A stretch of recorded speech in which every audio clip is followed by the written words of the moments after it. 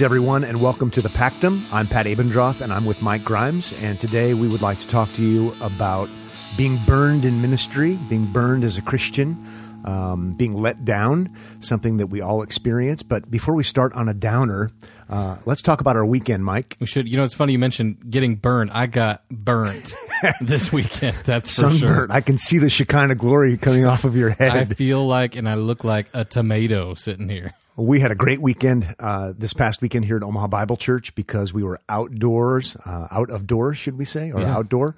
We've been having 4 services on Sunday morning, and we had 1 outdoor service. It was great to have everyone together. It was fantastic. We had 13 new members join the church. That was really cool. We also had 3 individuals baptized. That was really cool also. Yeah. So really a fantastic time. A lot of people helped serving. We're grateful for all the people who set everything up. It didn't rain on all of the equipment. No, it was great. Yep. So I imagine you were a bit stressed trying to orchestrate There all was that some last stress, week. but it worked out awesome. So Great. Super thankful for that. Well, one thing that we did not do this past weekend when we welcomed those new members into the life of the local church, or those who were baptized into the life of the body of Christ, so to speak, is we didn't tell them about how awful it's going to be and how much pain and suffering and heartache is associated with becoming a Christian or joining a local church. Right. No, we didn't do that. Would have been kind of a downer. Yeah. But we could have. And I think in some ways we have, because we do talk about such things in membership classes, and it is a regular part of the ministry of the church to let people know that when you become a Christian, it may not mean that your life gets better. Yeah. So what we would like to do today is encourage you with the fact that life is hard as a Christian. Life might even be harder as a Christian in certain ways. Sure. So to offer some what we might call guiding principles, some things to keep in mind, things that I wish someone would have told me about at the beginning of my Christian experience. Yeah. Because the fact is there's a lot of heartache and a lot of pain. And so today, if you're listening, whether you are a pastor or a parishioner or a pastor's wife, regardless of who you are, if you are a Christian, we want to encourage you today.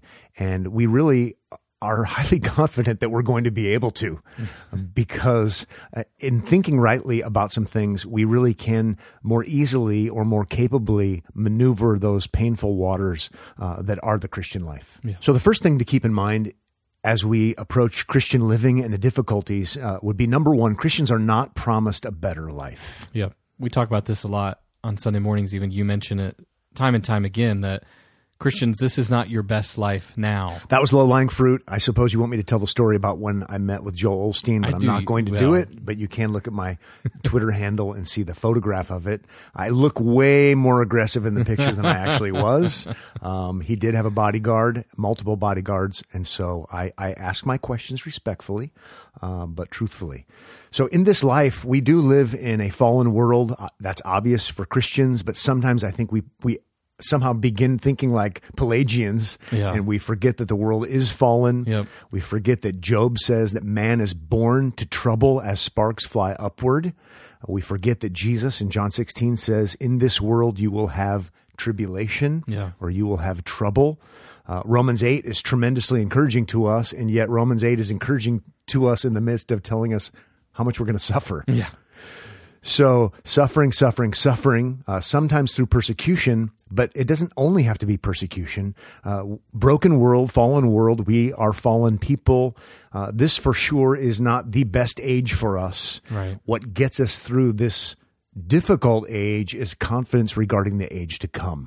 You know, as we talk about that, I think about Psalm 73 and how the psalmist is kind of confused and perplexed, like, this doesn't make sense. I look at the unbelievers, I look at the pagans around me, and their life looks like it's just the best thing ever.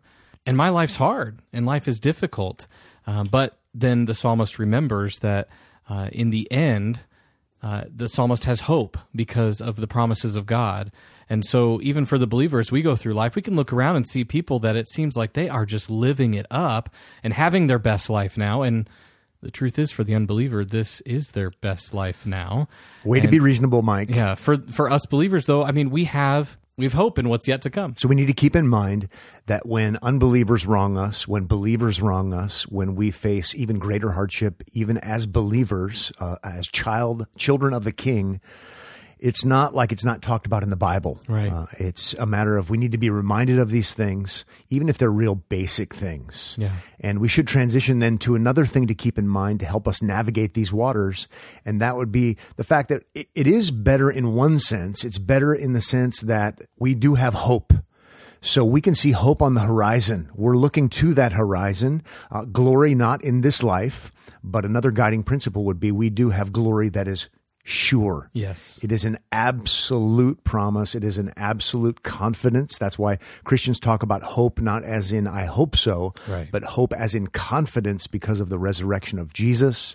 So though we don't have glory in this life, that's the guiding principle, there is glory, and it's sure glory. Right. You mentioned Romans 8 a minute ago. Romans 8:18 says, "For I consider that the sufferings of this present time are not worth comparing with the glory that is to be revealed to us." I am so grateful that we can bank on that great promise. Yes. So suffering is real, and yet there's something that is incomparable. And so we keep our eyes and our attention focused on something else. Sometimes our cry is, "How long, O Lord?" Yep. We do look forward to the return of our Lord. Glory, but not glory that is in the here and now. Right. Something that I like to talk about oftentimes, and I was just talking about it this past Sunday, so it's on my mind. And in trying to help believers think through things, and that would be the inaugurated kingdom versus the consummated kingdom. Maybe I shouldn't say versus, but in contrast. Yeah. We don't want to have an under-realized eschatology. We don't have an over-realized eschatology. Jesus is the King. Jesus was crucified and raised, seated at the right hand of the Father, ascended. So we do have an inaugurated kingdom. He is the King, but we're waiting for his return. We're waiting for the marriage supper of the Lamb, the consummation, if you will, like at a wedding. And so we're longing for that day when we will be glorified, when we won't be struggling, and to get through our lives in the here and now amidst the turmoil, amidst the difficulty, amidst the suffering, amidst the confusion, all of these complexities that come to us as sinners, living with fellow sinners, even in the life of the church. We have to remember this is not glory. Yeah. This is not the age to come, but we do have confidence regarding the age to come. Yep. And you see that time and time again throughout. I always think of the Psalms. You see the psalmist struggling and wrestling in this life, in the here and now. But what gets the psalmist through as the psalmist is praying and singing to God is the reminders, the truth, the hope, and the sure hope of the age that is to come. So Mike, since we're on this topic and talking about what is sure in the age to come, inaugurated versus consummated, it does remind me of our last episode that we did on theonomy, because there we would have an over-realized eschatology. Yeah. We don't have a good distinction between inaugurated and consummated. And I'm maybe just going to take a moment and thank our listeners for giving us great feedback and great response. Yeah. I know not everyone was happy with it, but it certainly stirred some conversation. Yes. And I'm grateful for the positive feedback. I want to say I'm grateful for all the feedback, but I would be lying. I'm grateful for the positive feedback because I like to be affirmed. But several people, as you would say, several people did tune in and shared it with others. So in all sincerity, thank you. We appreciate it. We all need encouragement. We're thankful for that. Yep. We are very thankful. I even received one phone call from someone telling me how much he liked it, but I don't think he wants to say it publicly. So there is that. So there is Closet that. fan. Let's call his name. Never mind. I won't say it. You know who you are. So moving right along, if you tuned out or you were distracted, we are talking today on the Pactum about maneuvering the waters of difficulty in the Christian experience. And so we're not focusing on persecution. We're focusing on what I call getting burned in the church, getting burned by other Christians, being let down, disappointed, finding out that people are unbelievers maybe, or people who have been influencing your life for good, have done gross bad, and things like this that really can be devastating for people. And so we're on a third guiding principle, a third thing to keep in mind to help get you through the difficulty that is the Christian life. And that would be the fact that Jesus himself was burned by even those closest to him. Yeah. Yep. I think a lot of times we immediately think of Judas, but it's important to keep in mind that even Jesus' true disciples, they scattered. I remember reading with my kids even the week leading up to Easter, reading the account from the Gospels, and reading when Jesus went off to pray and had asked them to stay, and they kind of abandon him, and they fall asleep, and they don't keep watch. And then when he is arrested, they scatter.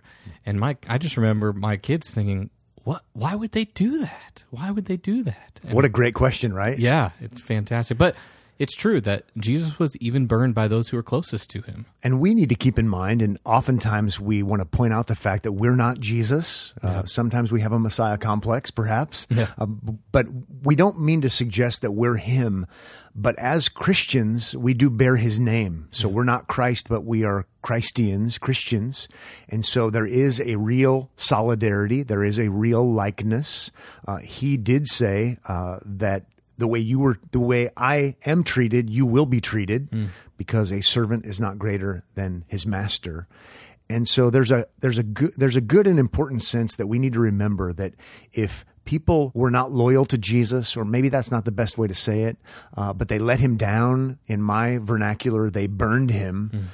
It shouldn't be altogether surprising when people let us down and fail us and burn us, because it's part of living as fallen human beings. Yeah. And so I, in particular today, Mike, want to offer some encouragement to our fellow pastors who listen. We are grateful for you, and we would encourage you to remember this one. Remember this. Remember that when people let you down, even if you're being faithful and you get your heart broken, maybe speaking to pastors' wives as well. I know one. I live with one. And sometimes it's very difficult for them because they watch this happen time and time again, where people who seem to be on the team or seem to be real close end up not being real close. And it really is painful. It really does hurt and can be rather devastating. And yet we need to remember that if people weren't faithful to the good shepherd, those of us who are under shepherds shouldn't expect them to be more loyal to us. Yeah. So keep it in mind. It's hard. It doesn't take the pain away. Right. But there is fellowship, even not only with fellow pastors, there's fellowship with our Lord, the ultimate chief shepherd. And so it shouldn't cause us to be calloused. It shouldn't cause us to say, I'm done with people. I'm out, because I've been burned too many times. Let's keep looking to Christ and remember that he was burned again and again and again, and yet he was faithful to his responsibility as the good shepherd. Yeah. Well, Pat, as we are talking about Christ and how he was burned by those who are closest to him, and how we can look to him as the chief shepherd, we have to remember, even as we go through this life, that there only is one who is righteous, and it is the Lord Jesus Christ. I love 1 John 2:1, Jesus Christ, the righteous. You can say the. I'm going to say the. Is it the or the? Is it when it's followed by a word that has a vowel? Oh, I don't know. That's I don't know. what I I actually don't want to know, because I like to say the sometimes, and I like to say the sometimes. You say it again. Jesus Christ. And I went to public school, so I don't care. My truth is I say however I want to say it, depending upon the way the wind is blowing. And I'm trying to be missional to those who are like me, who don't have great grammar. So Jesus Christ, the righteous. Jesus Christ, the righteous. I love the text. It's a great, stark reminder. It's even to the point of being punchy and deliberate. We have to remember, to get through this life with some success and some sanity, spiritually speaking, Jesus Christ is the only perfect lawkeeper. Yeah. Jesus Christ is the only one who loved his neighbor appropriately. He's the only one who loved Father with heart, soul, mind, and strength. And I'm afraid we act like, again, Pelagians or maybe Arminians when we expect other Christians to be able to be perfectly righteous. Yes. No one is going to be perfectly righteous other than the Lord Jesus Christ. Therefore, who should we look to for ultimate faithfulness, ultimate friendship, ultimate loyalty? We have to look to Christ. Yes. But time and time again, I'm looking to someone else Yep. to fill that void in my life, if you will. And it's just a matter of being let down for sure. Yeah. It seems like a common problem that you run into a lot in the church and with believers. And we're shocked time and time again when we're let down. We're shocked when someone sins or when someone's not living up to this expectation that we have of them. And we need not to be shocked by these things. It doesn't mean it's okay. It's a license for these people to sin and to Great fail point. and to Great let point. us down. But we live in a fallen, broken world with people who are not glorified. And so there is going to be sin. There is going to be wrong done. And so we need not look at them as though they should be righteous, but we should look to Christ, the one who is righteous. Which can help us not be bitter. Yeah. It can help us keep perspective. There is one who will never let you down. Yep. There is one who is utterly and completely faithful, who will love you perfectly because of who he is, and it's none other than our Lord Jesus Christ, the righteous. Yeah. It reminds me of that book title that we have the book in our bookstore, a helpful book on marriage, I'm told. It's called What Did You Expect? Yeah. I think the idea is when you get married, you have expectations, and you should have expectations. But what did you expect? You're marrying a fellow sinner, Right. as redeemed as they might be, Yeah. a fellow sinner. So they're not perfect. They can't meet the need that only Christ can meet. And so I do love that book title, even though I haven't read it. What did you expect? I found it kind of ironic. Not too long ago, someone said to me they just read the book. I think they're getting ready to get married. They are getting ready to get married. And they said how ironic it is that one of the endorsers of that book is a celebrity Christian pastor who is now denied the faith. But in one sense, what did you expect? Because of what we know to be theologically true. And everyone lets us down, even the greatest, most amazing celebrity pastor who perhaps made a false profession of faith and went out from us because he was not really of us. Right, yeah. But no shock, no surprise that such things do happen, as sad and as tragic as they are. But I think it's important. We're not trying to set people up for a life filled with disappointment here by bringing this up. But it is true that as believers, we should have some of our expectations lowered a little bit, I think, as we enter the Christian life. You know, as we were talking about that, I was thinking about counseling couples that are getting married, and there was a recent session I did with a couple where I told them, your life is not going to be what you think it's going to be when you get married. It is not going to be pretty. It's not going to be the best thing ever. You're going to disappoint each other. You're not going to live up to the expectations. And the looks on their faces, it was almost like, maybe we shouldn't do this. And I said, now I say those things because I want you to have realistic expectations because you are sinners. And at some point, we should have that conversation with Christians about our Christian life and how our lives are going to go as believers as we live with other believers in the church and we live with others in the world. We need to have a good, healthy expectation for what our life is going to look like. Instagram. It's going to look like we look on Instagram. It is. Hashtag right? blessed. A little bit, a little bit of touch up, a little bit of coloring. Nice filters. It's awesome.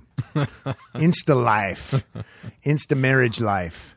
I would appeal again to pastors today and say, please help here, pastors. Please point people away from yourself on a regular basis as you preach Christ and you know nothing among the people except Jesus Christ and Him crucified. Point people to Him and Him alone as the ultimate need meter, if you will, as the alone Savior. Point people away from yourself, point people away from even the Bible characters, because they let us down again and again and again. Point them to Christ. Even the heroes of the faith that we learn about in the book of Hebrews, the reason they're the heroes of the faith is because they believed, they trusted, they rested not in themselves, in their hero status, but they're selected out and highlighted because they trusted God. They didn't trust in themselves. Hey, Mike, do you think Peter was righteous? No. How about Paul? No. Now we can talk about relative righteous and absolute righteousness and all that sort of thing. But those are a couple of examples, and maybe Peter's the easier one. Right, yeah. Because we know Peter betrays Jesus. And so that ends badly. Now, sometimes when we're novice in our understanding of the Bible, we say, yeah, but later on, once Pentecost happened, then everything was perfect, which is not true either. Otherwise, the Apostle Paul wouldn't have to confront him for his compromising. So he was not perfect. We need to keep that in mind. Look to the Christ that Peter proclaims. Yeah. And then if we talk about the Apostle Paul, it's unnerving how great we make him, even though I esteem him greatly. Yeah. He preached Christ. Yes. The Apostle Paul would have let people down. Yes, absolutely. And if he wouldn't have let people down, that means he's righteous. Yep. That means he doesn't need a substitute. That means, or he's glorified before glorification can be a possibility. So I'm not trying to throw Paul under the bus, but even the Apostle Paul said, remember Jesus Christ, risen from the dead, offspring of David, preached in my gospel. Yeah. Sometimes we talk about Paul as if he's the fourth member of the Godhead, which doesn't make sense at all. Right. And we turn it into some kind of weird hero worship. Yeah. Don't get me wrong. I want to learn from his boldness. I want to follow him as he follows Christ and that sort of thing. But let's keep it in mind that he preached Christ for a reason. Yeah. And we pastors need to be training people, pointing away from ourselves so that they can be trained and brought up in the faith to know that even if there's radical fallout and there's compromise and there's failure with a Christian leader or something like that, their faith never rested upon them. Their faith never rested upon a given pastor. Their faith is unshakable because it's actually in someone else, Jesus Christ the righteous. Yeah. And I think this kind of leads us into another reason we want to highlight here on the episode today, and that is the power is in the Word of God. The power is in Scripture. It's not in the preacher or the man himself. I think we need to say that like 1,000,000 times over. Yeah. Where is the power? Well, it's in Pastor, Brother, Reverend, so-and-so, Doctor. It's Right Reverend, by the way. Right Reverend, Doctor, Brother, Pastor, so-and-so, and I got his autograph. Yes. This takes us back to our celebrity podcast or our Ordinary Means podcast. Means, yeah. We are all about, we love us some celebrity. We do. And it is weird. And I mean, even in quote unquote reform circles, evangelical circles, let's be all about that. We're just setting ourselves up. We're setting people up for devastation and hurt that doesn't necessarily have to happen. Because when that great celebrity crashes and burns, though I don't want them to. Right, yeah. But if and when they do, and it has happened time and time again, I don't want people's faith to be rocked because I didn't want their faith to be in that person anyway. Yeah. Faith, Romans 10:17 says, faith comes from hearing, and hearing through the word of Christ. So it is important that we preach. It's important that we have preachers. In Romans 10, we have that. Yeah. But the preacher is not the one. God is the one. The Spirit of God is the one, and he uses the preaching of God's word to bring about the new birth and salvation. And so let's be enamored and in awe with that God who does such great things through feeble means, through feeble preachers. The power is there. So if God spoke through Balaam's donkey, I did say the A word, but then we have to red flag the podcast for being explicit. So we're not going to do it. Right. But the King James Bible does say the Lord opened the mouth of the beep. And she said unto Balaam, what have I done to thee that thou hast smitten me these 3 times? Mm-hmm. All of that to say God doesn't need us. Yep. And so it should be about the revelation of God.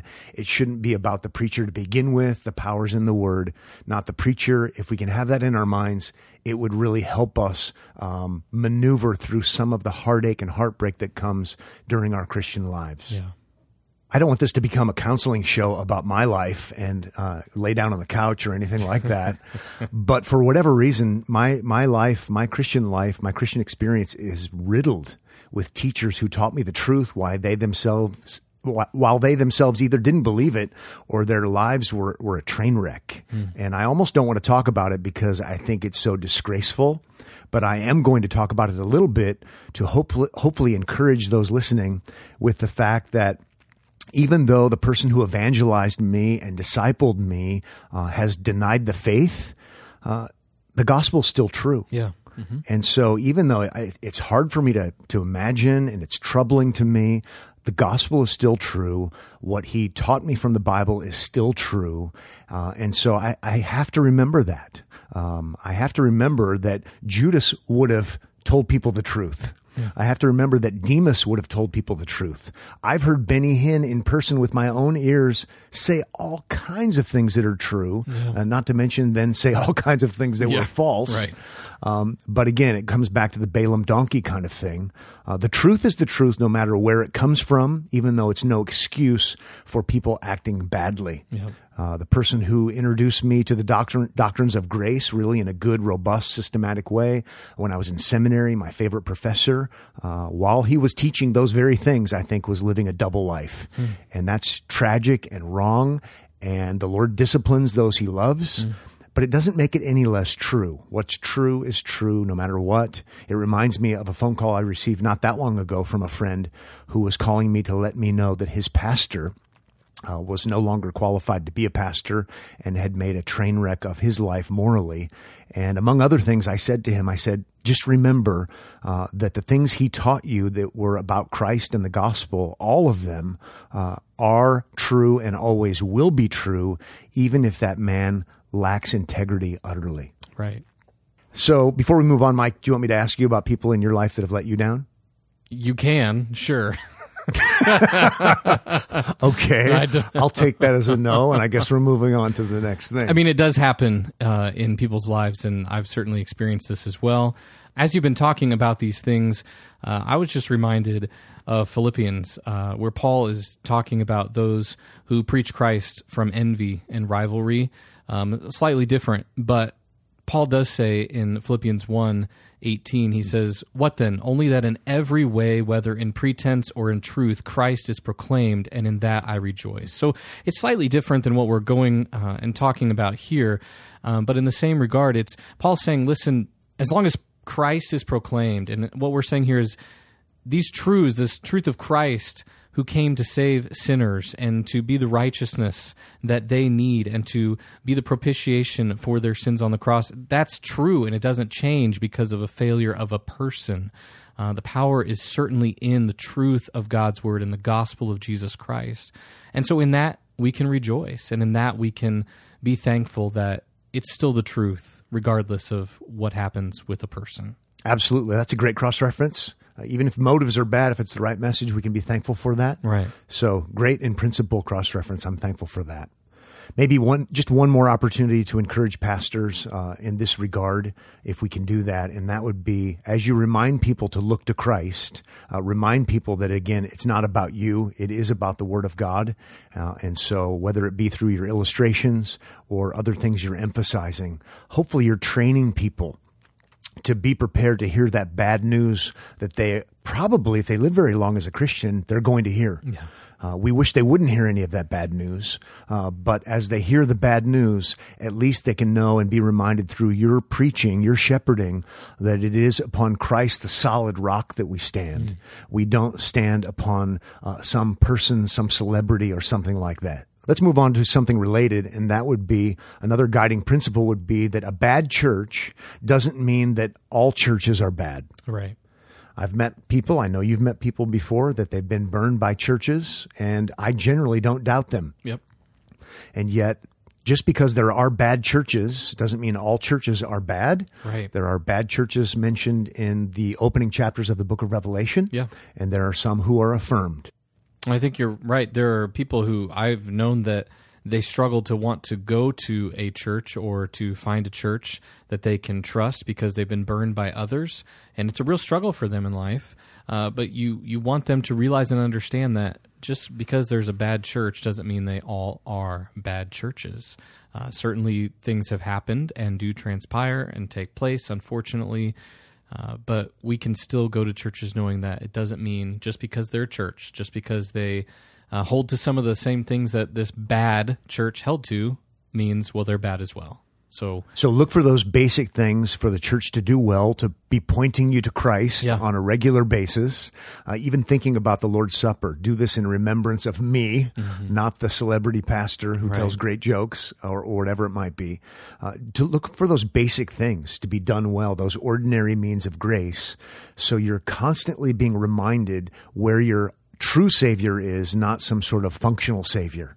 So you're looking for a church that does not have an identity crisis, who's not looking for the next big thing, the next wave that God's going to send, or something like that. It is called the church. It is called gospel ministry, ordinary means ministry, the Word of God, the sacraments, the Lord's Supper, and baptism, accountability, discipline, the right preaching of the Word of God, clearly focusing on Christ. There are some basic things that we can do well as a church, not trying to be all things to all people in a different sense, other than the biblical sense. Right. We're not trying to meet everyone's need, but we can do things well and point people to Christ. It's the best thing we can be doing. Right. And Pat, lest we make it through an entire episode without mentioning confessions.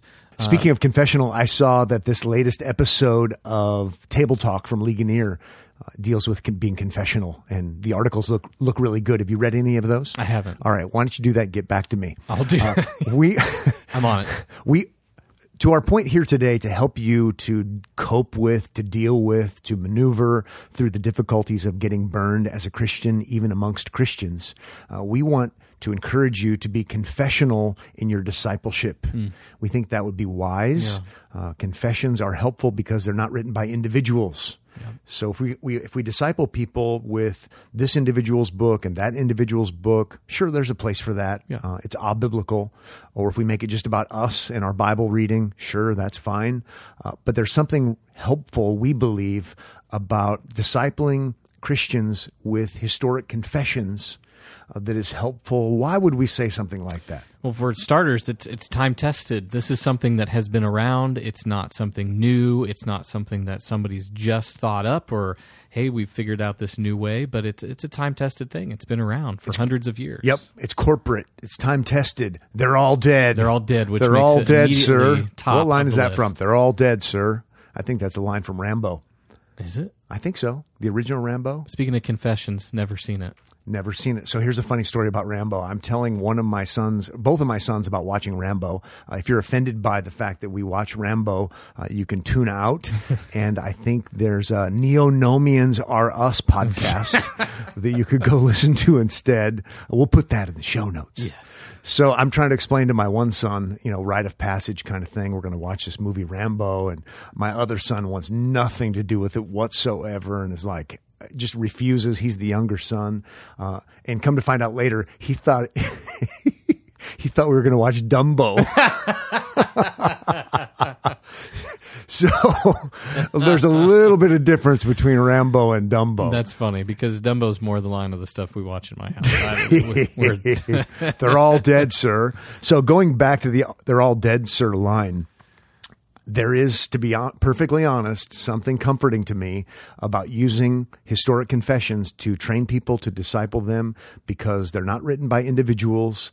They are time-tested, and we're probably not going to read about those who drafted such things in the newspaper or in Christianity Today, or on some sort of heresy hunter blog next week. Yeah. So there's a certain amount of safety involved. They're contra celebrity, and I think that could be helpful. Again, we're not bashing systematic theologies, but those are written by individuals, and rightfully so. They're helpful. We use them. We utilize them. But maybe first and foremost, before we utilize Wayne Grudem, who we'll later be embarrassed by, or something like that, maybe we smile because of Doctrine of God controversies floating around. Let's use a historic confession to disciple people, and let's use systematic theologies for other reasons, like Louis Berkhoff. Well, Pat, let's move to maybe a final guiding principle that we can encourage our listeners with. So we're not let down. I have that song by Switchfoot in my head, The Beautiful Letdown. Man, that's got to be one of my top albums. I'm totally with you. Of all time. I can't stop listening to it. I'm not a big Christian music person like you are. I feel that was... That sounds terrible. Sheesh, offensive. I'm wounded. I'm wounded. Well, tell me more about your journey. We're getting more likes and subscribes. We do want to end on this note that God uses all of this heartache, all of this heartbreak that comes from living in a fallen world with other fallen people. He does use all of it for our good. He promises that. Yeah. And so let's keep in mind that even the bad, the painful, Romans 8 promises us God is using it. Yeah. He's definitely using it in our lives. I so love the line about Jesus during his earthly ministry in John 13, where it says, having loved his own who were in the world, he loved them to the end, or the end, if you'd like. It's fantastic. It is balm for the soul. He is that kind of Savior. He loved them to the very end. Let's look to him. Let's look to the one of whom it is said, I will never leave you nor forsake you. Yeah. That's what can get us through these hard times, knowing the Lord uses it, knowing the Lord can use it because he will love us no matter what. It's no wonder the psalmist says, some trust in chariots and some in horses. I'm going to add some in pastors and celebrities, whatever it might be, powerful things. Some trust in chariots, some trust in horses. But we believers trust in the name of the Lord our God. Yeah. So let's be doing that in the days ahead, and we can maneuver even the most difficult times by the grace of God, through the power of the Spirit of God, even using the means that God gives us to one day see Christ and be made like him, even if it means in the in-between time we've been discipled by the likes of Demas or something awful like that. Yeah, and these promises, they don't promise to fix these trials, fix these moments of suffering here and now, but they do give us hope to cling to Christ, to know that one day we will be rid of all these sufferings, we will be rid of all these trials, fully, completely, when we're glorified with Christ, and that is hope. Thank you for listening, everyone, and we will see you next time. We won't see any of you. That's true. Why do we say that? I don't know. It just seems like the thing we're supposed to say, right? Good night now.